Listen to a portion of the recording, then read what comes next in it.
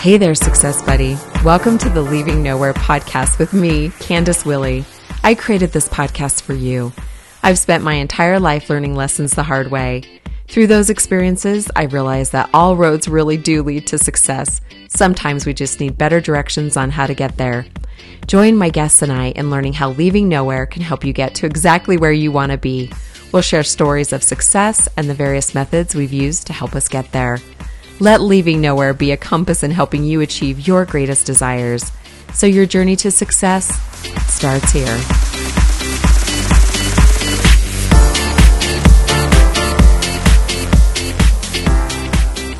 Thank you for joining episode 3 of Leaving Nowhere.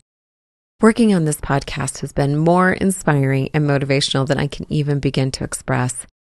If you haven't listened to the first 2 episodes, I would encourage you to listen to episode 1 as it explains the foundation of the 10 principles for leaving nowhere. As I shared previously, they are self-worth, vision, self-awareness, direction, values, choice, consequence, education, connection, and transition. In episode 2, we explore how health and fitness coach Brittany Bree is living courageously to dream big, run her own business, and give back to the world through self-worth, vision, and her life choices. Truly a story you will not want to miss. In today's episode, we're going to do a deeper dive on how the 10 principles for leaving nowhere are impacted by the decisions that we make. Our decisions are the makeup of our choices, consequences, and ultimately our direction. As noted in the 10 guiding principles for leaving nowhere, we need to be courageous and set aside our fear in order to make decisions that support what matters most to us in our lives. To start us off, I want to share my notion that at some point in time in your life, you'll find yourself at a crossroad, or perhaps several crossroads, where making a decision will impact both your happiness and your success. For me, it was in fall of 2018. I found myself standing in the center of what was my life's greatest crossroad. As I paced the hallways of the intensive care unit, where my daughter had been on life support for 3 days, I prayed for her to be given another chance. It's hard for me to talk about this situation. Seeing my daughter's life slipping away and not having any control or choice was devastating. What was only a few days felt like an entire lifetime. I was scared to leave her side, as that might have been the one moment that I would have left with her. I vowed to be there every step of her recovery if she was given the opportunity to live through what appeared to be a suicide attempt. While our relationship had changed through her 6-year battle with addiction, I knew if she had any chance for sobriety, she would need a strong support system. By the grace of God, on the morning of the 4th day, she pulled through. Now it was time to begin the transition that would allow me to support her in the way that I had promised. I was asking myself questions like, how would I convince her to let me in? How would making my family a priority impact my life as I knew it? As I knew this transition would not only include telling my husband that I needed to relocate, but could potentially mean changes in my job. I've been at other pivotal moments in my life. However, this time was different. This time, it was about trying to save my daughter's life. It was about being there for her children as well as being closer to home to support my father. This decision also came at a time where I'd never been more grounded in my home life, my relationship, or my career. I'm certain that you, those that are listening, have found yourself in a similar place at some point in time in your life. A place where you're moving along in what appears to be a positive direction, and then something happens that derails your position, or in this case, derails everything. Navigating through this type of situation requires a multitude of considerations. Some could be monetary, some logistical, or others that require emotional or physical commitment. Nonetheless, they cause you to reconsider where you are and how you'll proceed. Brené Brown, the author of Rising Strong, notes in her book, the goal of the process is to rise from the falls, overcome our mistakes, and face hurt in a way that brings more wisdom and wholeheartedness into our lives. In this situation with my daughter, I had to own where we were in our relationship prior to the incident. I also had to accept that regardless of the sacrifices I would have to make to help her, it would reinforce that my family is truly at the core of my values and priorities. This also left me feeling a little confused, as I wasn't sure, was this the fall or was it the rise? It would take me about a year to fully understand the impact. Through the process of this decision, I realized many other valuable things about myself. It was certainly an internal wake-up call to validating if my daily efforts were moving me in the right direction. So I would ask, are you at a crossroad? How will you decide which direction will move you closer to where you want to be in life when you are? It's important to note that you don't have to be in a state of crisis to make a change. At any point in time in your life, you can reconsider your choices and reassess your direction. On the topic of decision making, I would like to share a few key steps to consider. I have found that these steps are value added regardless of the scale of your decision. These are also the steps I had to process in order to make a quality decision around moving and what my next steps would be to support my family. First, you need to identify the decision. Try to clearly define the nature of the decision you must make. Be specific. Clarity is key. In my situation, this was twofold.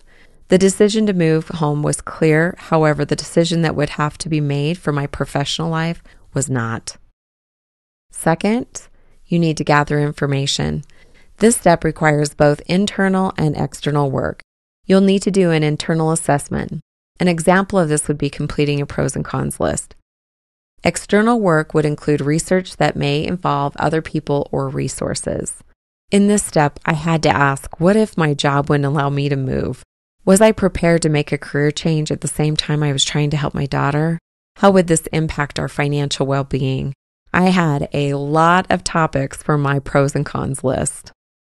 Next, I had to identify alternatives. There may be several possible paths of action. This is another good topic to list out. I literally had to weigh out the buying and selling of our current home and how a potential job change could impact our ability to financially help with rehab or future treatment. I also had to consider timing. How long could my husband and I live apart in order for me to be present during this critical time with my daughter? Then I had to weigh out my options. This is a step where you draw on your information and emotions to imagine what it would be like if you carried out each one of the alternatives to the end. It is also helpful to put your alternatives in a priority order based on your own values and priorities. Once we had a more complete list, it made it easier to move through the visualization of each item we had noted.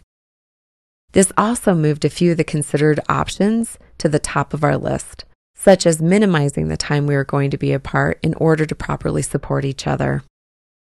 The fifth step is where we needed to choose among the alternatives. Once you've weighed out all of your options, you're ready to select the alternative that seems to be the best one for you. The conclusion of our assessment was to tell my work that we had decided to relocate first.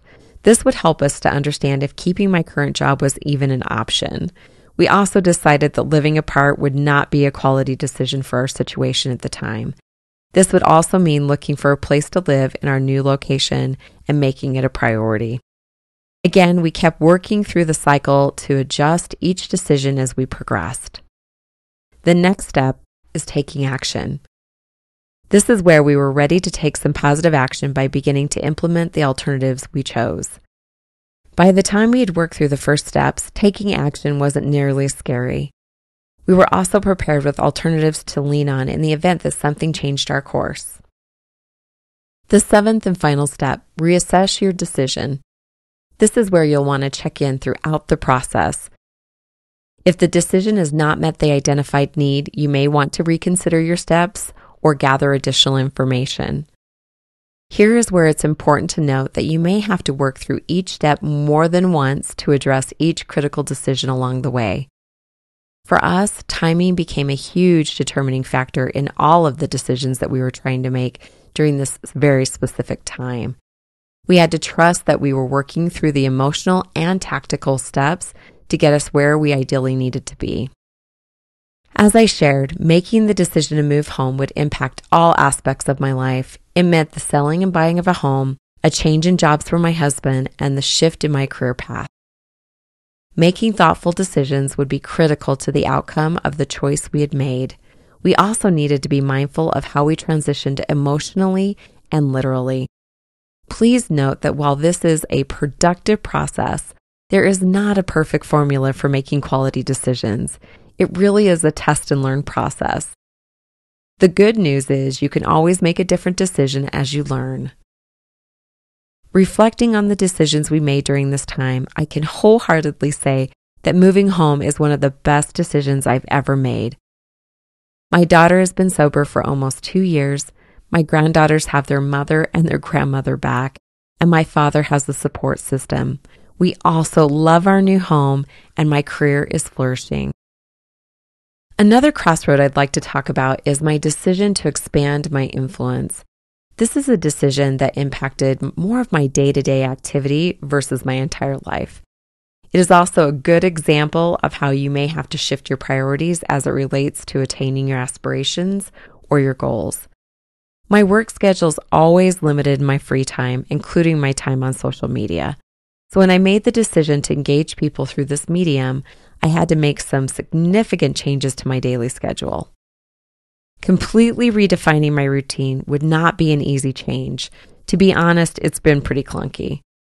My learning curve on technology has been straight up, and I'm pretty sick of looking at myself. Yes, a piece of putting myself out there that I didn't expect. In order to build trust with my followers, I needed to let them see me, and I needed it to be consistent. Consistency meant allowing people to see the good, the bad, and some days the downright ugly. Nonetheless, reinventing my schedule has put me in a place of checking in on my intentions and clarifying my direction regularly. This transition has definitely not been as graceful as I'd hoped. So why make a change? Why stretch myself into a new routine or need to change my time commitments? It's simple. One of my other core values is educating others. I realized at the beginning of the year that social media would allow me to gain quicker access and ultimately save me time in reaching more people. Again, a decision that has caused me to pause and reconsider my alternatives. Making decisions that impact the things that you value should not be made in haste. As I shared, I consistently have to check in with my purpose, my goals, and most importantly, the alignment that they both have to my values and direction. Otherwise, I can get myself into a cycle that doesn't get me any closer to my desired outcome and can make me spin out due to the emotional conflict it can cause. Being a person that naturally moves into action, I have to ensure that life occurrences or my desire to serve others doesn't get in the way of making choices or maintaining my direction. So this leads me to my final question for you today. Are you letting life drive your direction, or are you choosing your path? I encourage you to list out your values, your short-term and long-term goals, along with any other purpose-oriented objectives you have in your life. Do a self-check to confirm if they complement each other versus compete with each other. If you find that they're competing, you'll need to adjust your approach. This is also a good time to reassess your alternatives, as I spoke about earlier. In summary, your choices need to be supported by good decision-making. Good decision-making will lead to clarity around your direction, and having direction will assist you in transitioning with grace. Making quality decisions is a topic that I could talk about for hours. Understanding choice and consequence are essential for getting you where you want to go. I encourage you to be courageous in your decision-making, and remember that it is a learning process, and the learning process is not always going to be easy. For additional resources on decision-making, I recommend the following books: The Next Right Thing by Emily P. Freeman and Critical Thinking by Jennifer Wilson, both great points of view on making effective decisions. I want to thank you for allowing me the opportunity to share with you my lessons learned around great decision-making in today's episode. I also want to invite you back for episode 4 to hear about the amazing journey of my dear friend, Jason Jones, an executive turned filmmaker. His story is inspiring and emphasizes how self-awareness, education, and values are the key to unlocking your professional happiness. I look forward to having you join me for future episodes of Leaving Nowhere, where all roads really do lead to success. Until then, stop by and sign up for my monthly newsletter at CandiceWillie.com or follow me at Candice Willie on Instagram, Facebook, Twitter, and Pinterest. Thank you for joining today's episode of Leaving Nowhere.